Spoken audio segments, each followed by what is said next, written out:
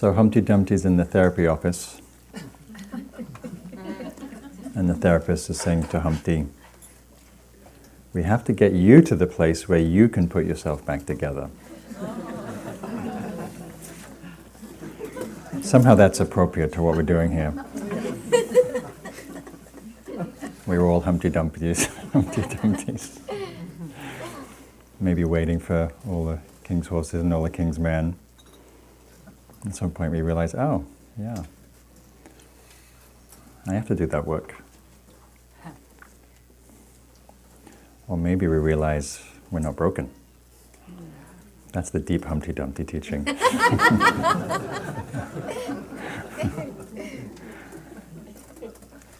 course, Ajahn Chah used to give that story of the cup is already broken. This cup is already broken. So that's the even deeper Humpty Dumpty teaching is we're not broken, and at the same time we're broken. Oh, it's getting really deep now. Or confusing.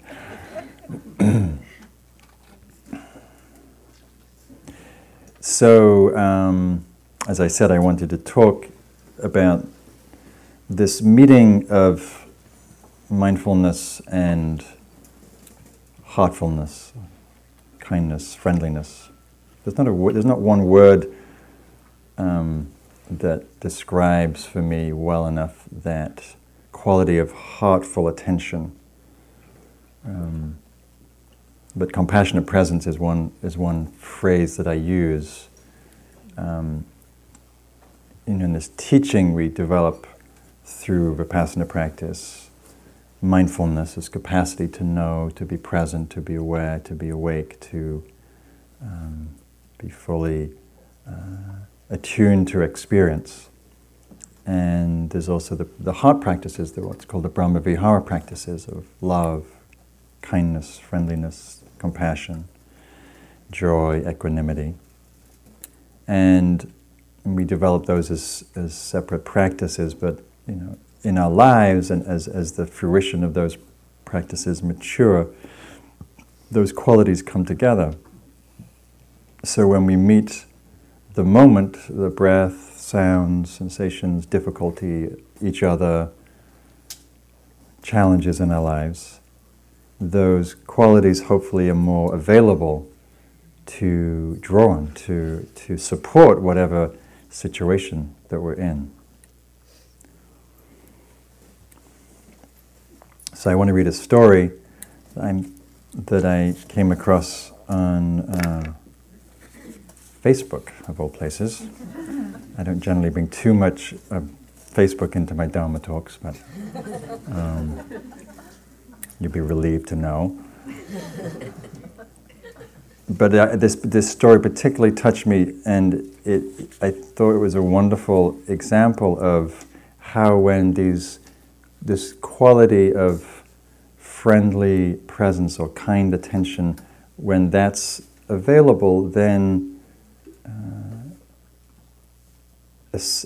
it allows for experience to unfold in a way that might not happen if we were more closed or cooler or more detached or reactive. So it's a long story, so settle in, but don't fall asleep. It's not a bedtime story yet. 20 years ago, I drove a cab for a living. One night, I took a fare at 2:30 a.m. When I arrived to collect, the building was dark except for a single light in a ground floor window. So I walked to the door and knocked. "Just a minute," answered a frail elderly voice. I could hear something being dragged across the floor. After a long pause, the door opened and a small woman in her 80s stood before me. She was wearing a print dress and a pillbox hat with a veil pinned on it, like somebody out of a 1940s movie. By her side was a small nylon suitcase. The apartment looked as if no one had lived there for years. All the furniture was covered in sheets. "Would you carry my bag out to the car?" she said. I took the suitcase to the cab, then returned to assist the woman. She took my arm and we walked slowly towards the curb. She kept thanking me for my kindness. "Oh, it's nothing," I told her. "I just try to treat my passengers the way I'd want my mother treated." When we got in the cab, she gave me an address and then asked, "Could you drive through downtown?" "Well, it's not the shortest way," I answered quickly. "Oh, I don't mind," she said. "I'm in no hurry. I'm on my way to hospice." I looked in the rearview mirror. Her eyes were glistening. "I don't have any family left," she continued. "The doctors say I don't have very long." I reached over and shut off the meter. "What route would you like me to take?" I asked. For the next 2 hours we drove through the city. She showed me the building where she had once worked as an elevator operator. We drove through the neighborhood where she and her husband had lived when they were newlyweds. She had me pull in front of a furniture warehouse that had once been a ballroom where she'd begun dancing as a girl. Sometimes she'd ask me to slow in front of a particular building or corner and would sit staring into the darkness, saying nothing. As the first hint of sun was creasing the horizon, she suddenly said, "I'm tired, let's go." We drove in silence to the address she'd given me. 2 orderlies came out to the cab as we pulled up. I opened the trunk and took the small suitcase to the door. The woman was already seated in a wheelchair. "How much do I owe you?" she asked, reaching into her purse. "Oh, nothing," I said. "You have to make a living." "Nothing," I said. "Oh, but you have to make a living," she answered. "Oh, there are other passengers," I responded. Almost without thinking, I bent and gave her a hug. She held onto me tightly. Our hug ended with her remark, "You gave an old woman a little moment of joy." After a slight pause, she added, "Thank you," and I squeezed her hand and walked into the dim morning light. Behind me, a door shut. It was the sound of the closing of a life. I didn't pick up any more passengers that shift. I drove aimlessly, lost in thought. For the rest of the day, I could hardly talk. What if that woman had gotten an angry driver, or one who was impatient to end his shift? What if I'd refused to take the run, or had honked once and driven away? On a quick review, I don't think that I have done anything more important in my life. We're conditioned to think that our lives revolve around great moments, but great moments often catch us unaware, beautifully wrapped in what others may consider a small one. So, quite an amazing story, huh? Very beautiful, very touching. I well up every time I read different parts of that story. Just the ordinary kindness and the humanness and the fragility and knowing that we'll all be there one day in different ways. And what I love about it is his reflection at the end of how he showed up and how he was just able to be present and attentive and attending and meeting her just where she was. Yes, you want to drive? Yes, you want to go and show me around? And there was a beautiful quality of presence in the way he's describing, in the way they're both meeting those very poignant moments of her life, the review. So as I said, that story for me is a wonderful metaphor for the quality of presence that we can bring. And as you said, often those really profound moments are really the ordinary moments. Just the everyday moments of listening to somebody, holding someone's hand, someone's telling you a story, child's in distress, you're in difficulty, someone's dealing with a loss. Someone just told me they lost their dog last week for 17 years. It's a very tender loss. And so we all have our own different versions of those stories. And I keep coming back in my own practice and in my teaching to this one very simple point, which is how do we meet life? How do we meet experience? What quality of presence and attention do we bring to this, to listening to that story, to how you're impacted by that story and the feelings that come up? Maybe you're touched and it touches a certain grief or loss you've experienced. Maybe there's a sweetness in the loss, or maybe there's a pushing down of the painful feelings. We all have our different reactions. So I thought it was fitting that the drill folks outside decided to come back and give us some more listening meditation practice, packing and unpacking their truck or whatever they were doing. I don't know. It sounded like packing up.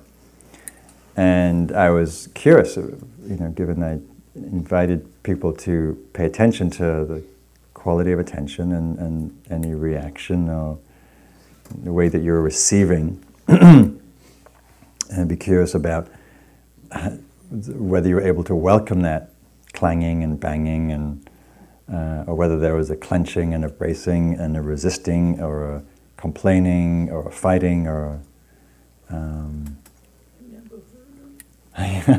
you never heard them. And then some of us are so deep in meditation that we just don't even hear it.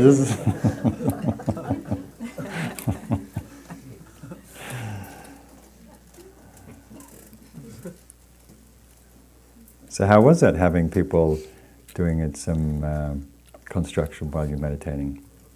What was that quality of presence like? Well, I noticed my state of being before, let's say, some distraction helps, because I'm in such a good mood right now. I just loved every single thing because I feel that way. Whereas I notice if I feel irritated before I'm going into trying to pay attention, or even if I'm not, then everything irritates me. Like, so it seems that made it so much easier because I feel so great right now before I got in here. You know what I mean? So I was already, every love was already there. Right. So the comment was that depending on the state prior to the meditation really affects how we are in the meditation, how we respond to things. So she reported feeling really happy going into the practice, so the sounds were not a bother at all, but had she been in a more reactive place, then things would have been much more difficult and prickly. And so that's true. So depending on the state that we're very conditioned by our states, and so if we're feeling open, spacious, the sounds can be like drums and bells, but if we're not, they can feel like blackboard scratching. And what else? Any other responses to the sounds? Reactions? Yes. Well, actually, it's much easier to deal with an annoying thing out there than an annoying thing in here. So I was quite grateful. So the comment was she was appreciating that it was much easier to deal with an annoying thing out there than an annoying thing in here, which is often very true. And then what's more challenging is when the annoying thing out there creates an annoying thing in here, and then we have a double whammy and we're not quite sure which one to complain about, and then we usually go to blaming the thing out there that's causing the thing we don't like here, right? And that's often so much of our lives. We react to things and people particularly and get into antagonistic, aversive relationships or dynamics with people because they trigger and elicit things in here that we're not so comfortable with. Fear, envy, anxiety, or whatever it might be that gets triggered, and then we go into either attacking or recoiling, two very primary tendencies, moving against, striking out against the object, or removing, withdrawing. And really they're just mirrors. Just like the sounds, just a mirror for, what's my state of mind like? Oh, the sound's not impacting, or not even hearing it, or it's really difficult and I'm frustrated because I just came to Spirit Rock just to have a peaceful, quiet time. Somebody was telling me about living in an apartment where they hear the sounds of people walking and cats playing and children playing, and if that's the case, maybe you come here because it's so quiet. And then look what happens. So in that way, meditation's a training. It's a training for how do I bring these qualities forth. It's not just about sitting on the cushion or the chair. It's about, are these available? Can I draw on these?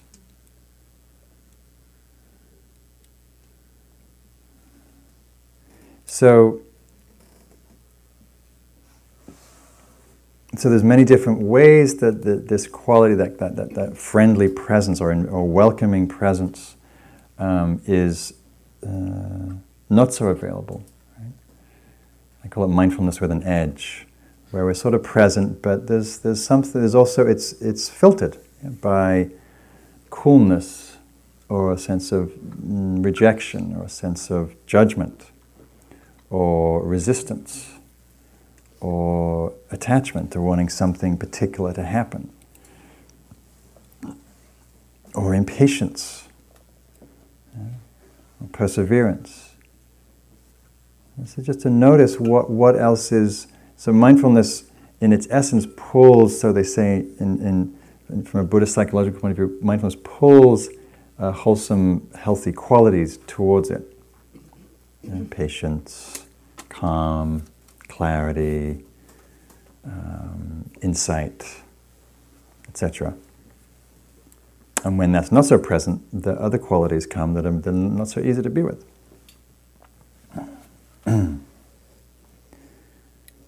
So we want to pay attention to what gets in the way, what interferes with me just simply sitting and welcoming the inner stuff or the outer stuff. What's hard about that? And that changes different meditations, different times of day. But to be curious. What stops us from being peaceful through a meditation or a day or sitting at your desk or driving in traffic, as if the traffic's the problem. All that traffic out there that's stopping me, that's not traffic, from getting to my destination.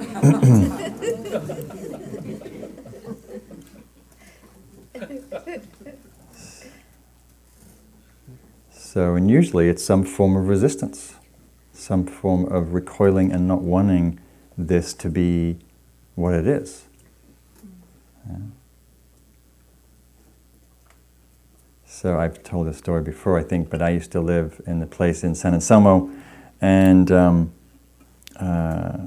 it was a quiet place up on the hill, and my neighbor, somebody bought the neighboring piece of land, and they wanted to do a big construction project, and which would be illegal now because of county zoning, but at the time it wasn't.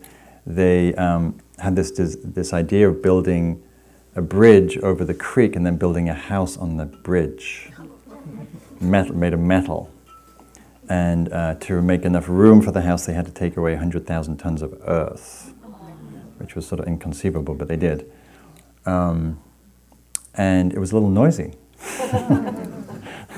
I was right above this construction project, and it was like that, but sort of 7 in the morning till 5 at night every day, except louder.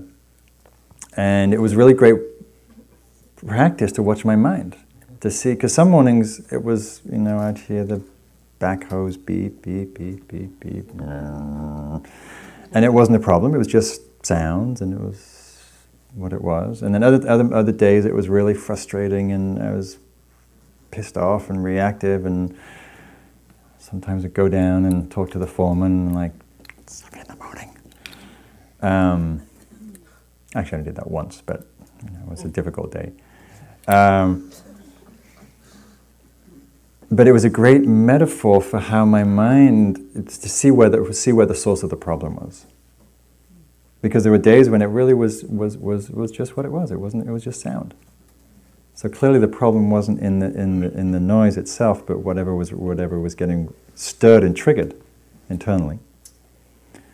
So it went on for about 1.5 years, and they hadn't even started the bridge yet, never mind the house.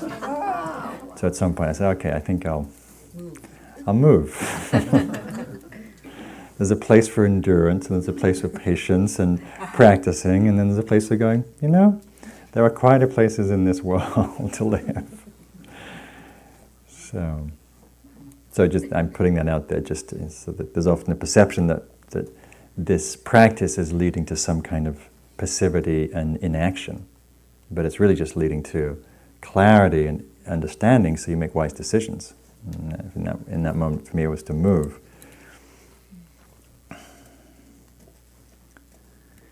So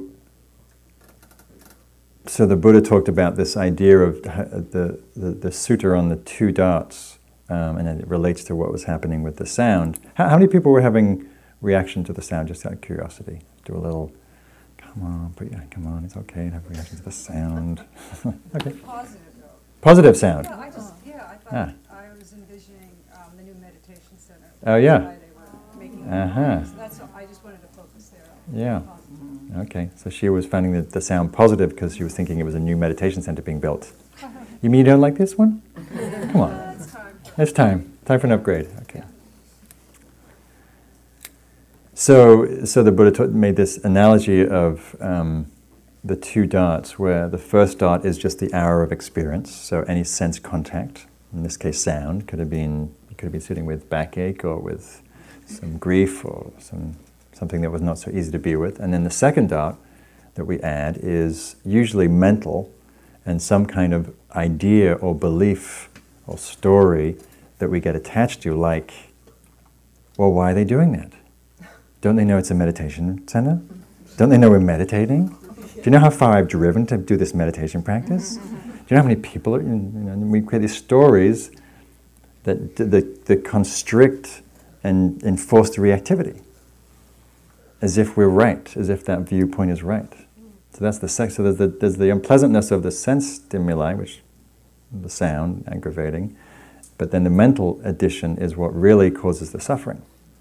So that's where, and so we bring awareness to both how we're relating to it and also what's sort of going on in the background.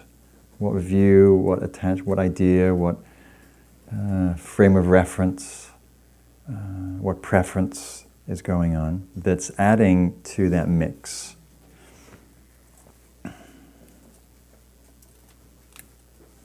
So why do we do this? Why would we have any interest in this? We have interest in this because life's full of those kind of moments.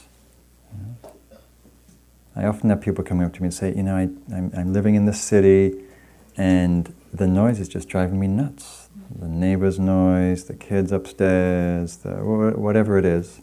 Or if it's not the noise, it's something else, right? It's my partner or my colleague or my financial situation or I'm homeless or whatever it is. And the more we can bring a presence that's infused with friendliness, with kindness, there's more capacity.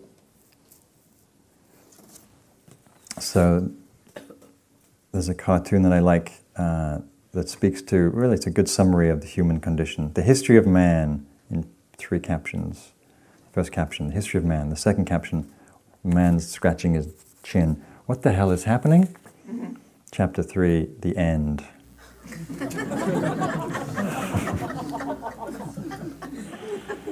What the hell is this all about?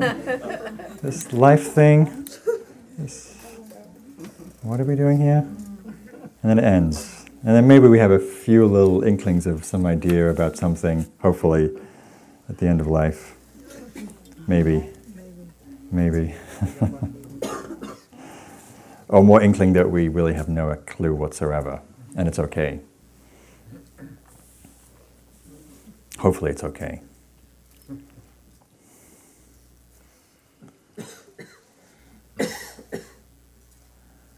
So I spent a fair bit of time watching the Olympics over the last few weeks. And people watching the Olympics here?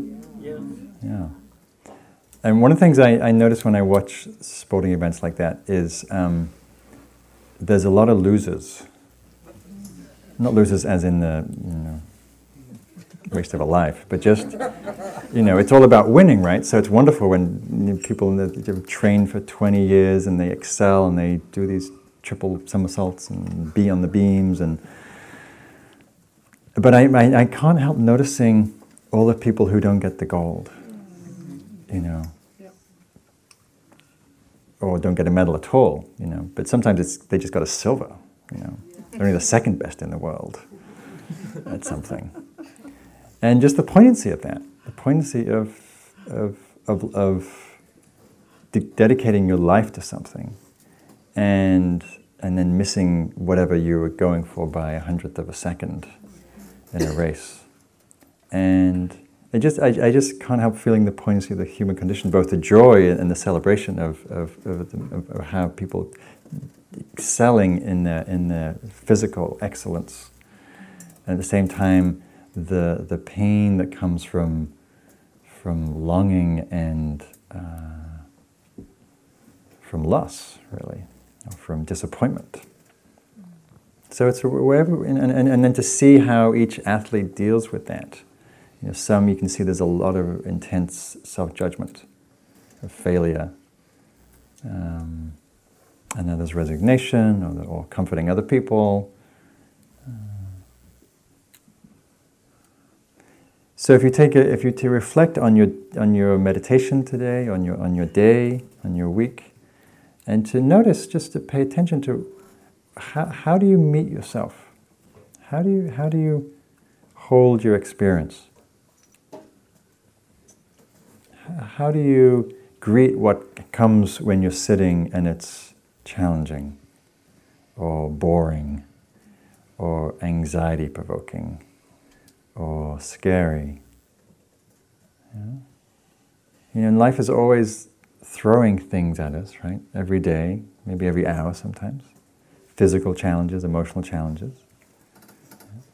And what quality of kindness or compassion or friendliness or curiosity? Because in my experience, when our attention is infused with love, or some derivative of love, warmth, softening, kindness, tenderness, receptivity, openness, connectivity, then whatever experience is happening is received in a more welcoming place. So if you think about the time when you're feeling love, maybe looking at a flower or a loved one or your dog or your cat or the beauty of the sunlight or notice what happens in your body the next time you're feeling a sense of love or connection. It softens, it melts, right? It makes things easier, right? It's rose-tinted. Right? So when that quality is infused into awareness, then we meet these difficult things in our lives with more receptivity, there's more allowing, we can go into them more easily, open to them, hold them, ultimately to disidentify from them in the sense of holding them without being so embroiled. We hold them kindly, spaciously. Not so easy. That's why we practice. But even paying attention to it, so to bring in a quality of curiosity about how I'm meeting this moment, just that very act of looking to see the presence or the absence of whether kindness is there can actually help bring it forward. Because often when I do that, what I see is, if I see there's a harshness or a coolness or a reactivity, then there's a chance for like, oh, that's not helpful. I'm giving my body a hard time because it's feeling anxious. That's really helpful. You shouldn't be feeling anxious. Stop those twitchy legs. That doesn't help. But if I see that, it's like, oh yeah, this is suffering. This is painful. Oh, how about a little tenderness here? A little breath, a little openness.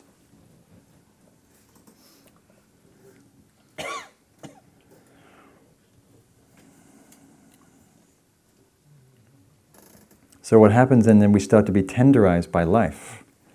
I think of life as a tenderizing machine. Either that or it's a battering ram, I don't know, one of the two. But if we're open, it can be tenderizing. We can sort of be, it works us, right? We can't get through a day without being worked in some way.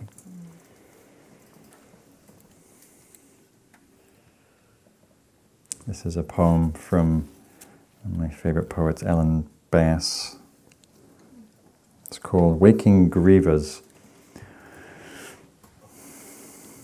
What if you knew you'd be the last to touch somebody? If you were taking tickets, for example, at the theater, tearing them, giving back the ragged stubs, you might take care to touch that palm or press your fingertips into the crease of a lifeline. When a man pulls his wheeled suitcase too slowly through the airport, when the car in front of me doesn't signal, and when the clerk at the pharmacy won't say thank you, I don't remember they're going to die. A friend told me she'd been with her aunt. They had just had lunch and the waiter, a young gay man with plum black eyes, joked as he served the coffee, kissed her aunt's powdered cheek when they left. Then they walked half a block and her aunt dropped dead on the sidewalk. How close does the dragon's spume have to come? How wide does the crack in heaven have to split? What would people look like if we could see them as they are, soaked in honey, stung and swollen, reckless and pinned against time? What would people look like if we could see them as they are, soaked in honey, stung and swollen, reckless and pinned against time? Maybe we'd look at each other slightly differently when we see that we're all pinned against time. It's a beautiful metaphor. So, what I see with life, with this moment-to-moment practice of presence, is every moment there's a seeming choice of how to greet and how to meet. And the line from Rumi, where he's inviting us to greet the strangers that come through our door with laughter and welcome the grief and the sorrow and the joys.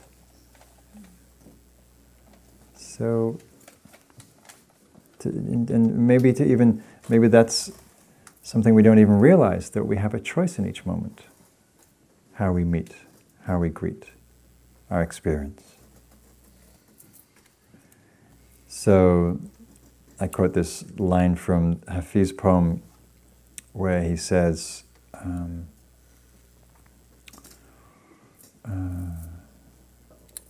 forget what he says, but it's really good. God,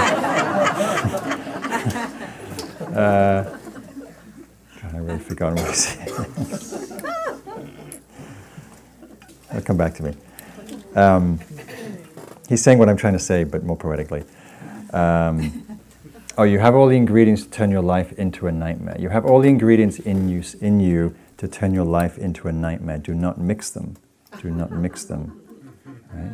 You have this ingredients to, when you meet this moment, for it to be either okay, bearable, enjoyable, insightful, or hellish. Right?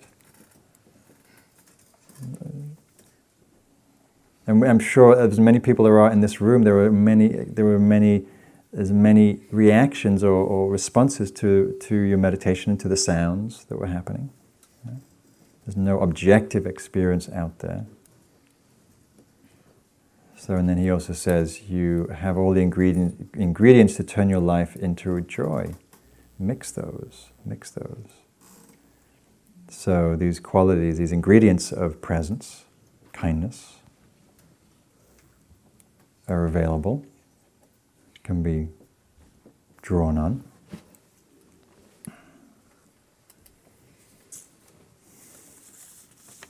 So the practice really is remembering. Mindfulness, one of the root meanings of mindfulness is remembering. And really we're practicing to remember to remember. Remembering to remember, oh, yes, I can meet this in not the usual habitual way that I meet this. That's a possibility.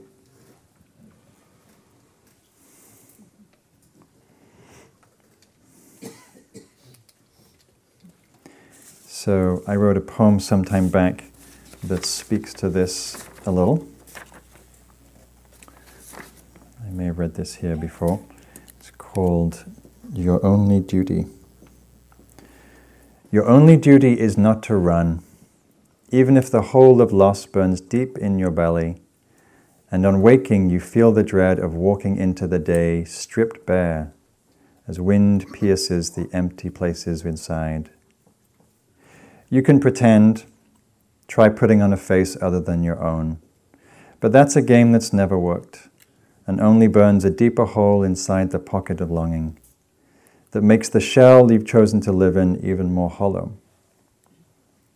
But there are times when you turn towards where you are and touch the hungry places inside you've spent a lifetime running from, with delicate hands of love, the way the evening fog envelops the solitary tree, without flinching, pressing into and loving every gnarled crevice, every twisted branch, even the forgotten needles fall into the ground.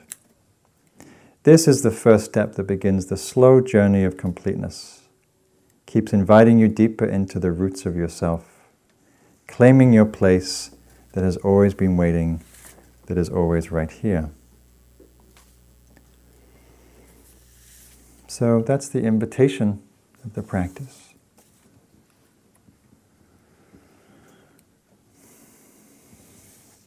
I was teaching a course up the hill this year, and a woman was on the retreat. She was prompted to come to the retreat because her husband of many, many years had just passed. And she said her practice was learning how to meet herself in that grief with some heartfulness, how to turn towards that rather than recoil from the depths of the despair. And what she reported after, this is a week-long retreat, what she reported towards the end of the retreat was this desire of, she said, I just want to be kind. I just want to be kind. That's what came out of that turning towards that experience. And I've heard that in so many different ways when we turn into what we think is impossible or difficult or challenging, with this heartful presence, then something else can be born, something else comes through that's quite exquisite, quite beautiful.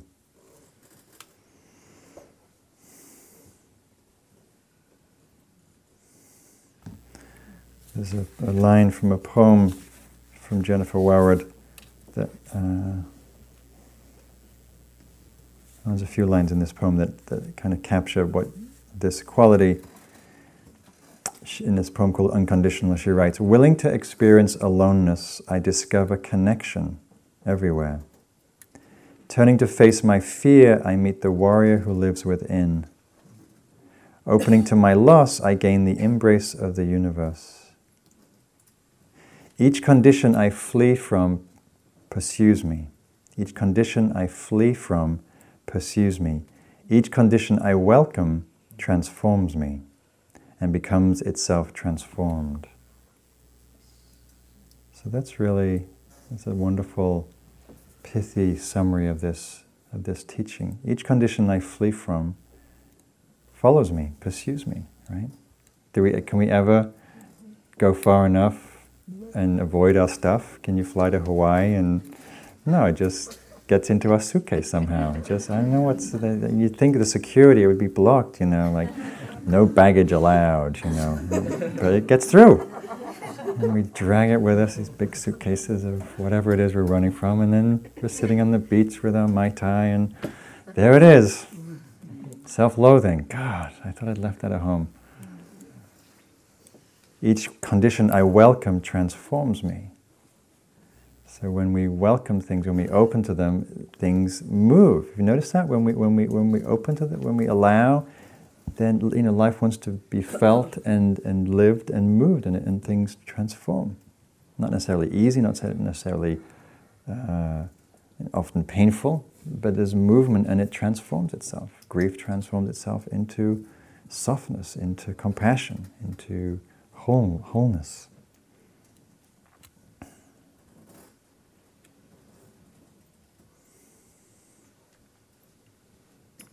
So, some questions for you to reflect on.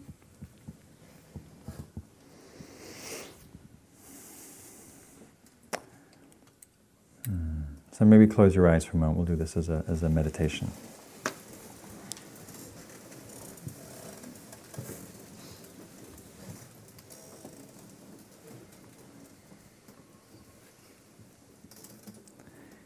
So, and just bring your attention into your body. Noticing what's here.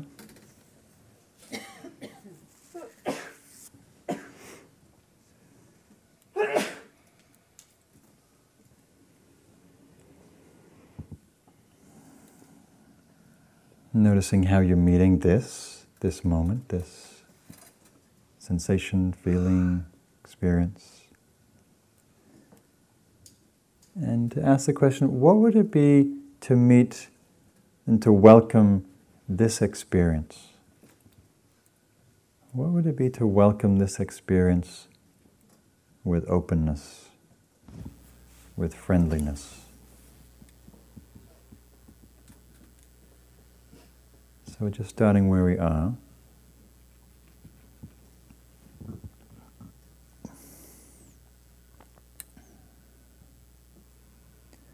And then to ask the question, where is it in your life, what is it in your life, what is it in your experience that you don't welcome?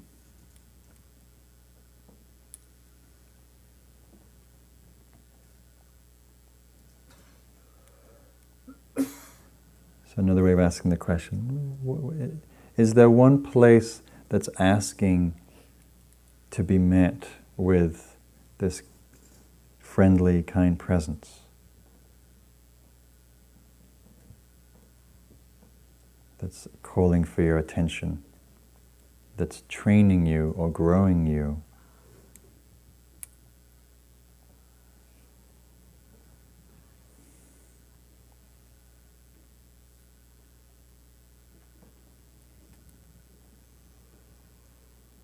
And then to imagine in this moment turning your awareness to that, turning your attention to that, as if you already know fully how to welcome and greet that with kindness, with love, with presence. Because we know how to do this stuff. We've done it a million times before. And then we encounter something that feels too difficult. And then we imagine, we remember, oh yes, I can do this. I can bring a loving presence to this. And if I can't in that moment, can I be kind with that experience? Can I be accepting of that limitation in this moment?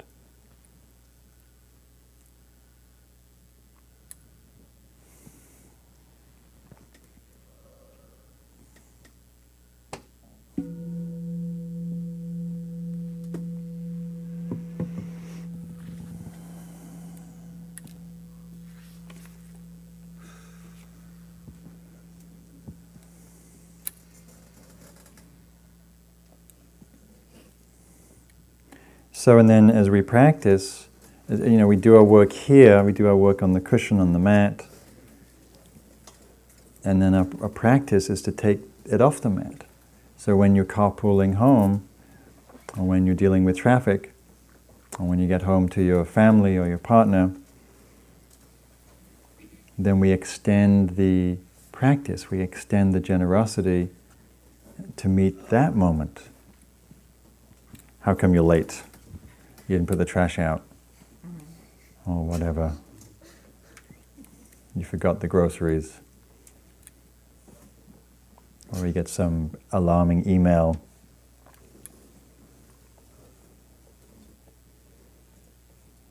So we take the inner practice and we what I like to call return the favor. It's a practice of generosity to take the qualities that we harness in ourselves and offer them to whoever we're around. So, good luck.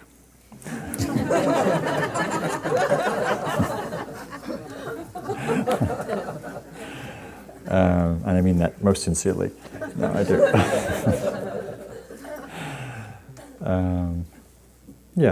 With anything that's, with any teachings that here or elsewhere, I always like to have a caveat that it's easy to hear a teaching and then we create a standard. Okay, well now I have to have a friendly presence too as well. It's not just enough to be mindful, I have to have a kind presence. And then we're on, okay, well that wasn't very kind. That self-talk wasn't very nice. And then we just add to another list of self-berating. So and that's why I said that thing at the end, to really meet our limitations, that's as equally important to meet that with kind presence. And when we can't do these practices. Can we meet that? That's when we really need it. Okay, so lovely to see you all, lovely to be here, and Robert Hall's back next week, and I'll be back sometime, I think, late September. So, many blessings. Be well. Good luck with the writing. Thank you. Thank you for listening. To learn how you can support the teachers and Dharma Seed, please visit dharmaseed.org/donate.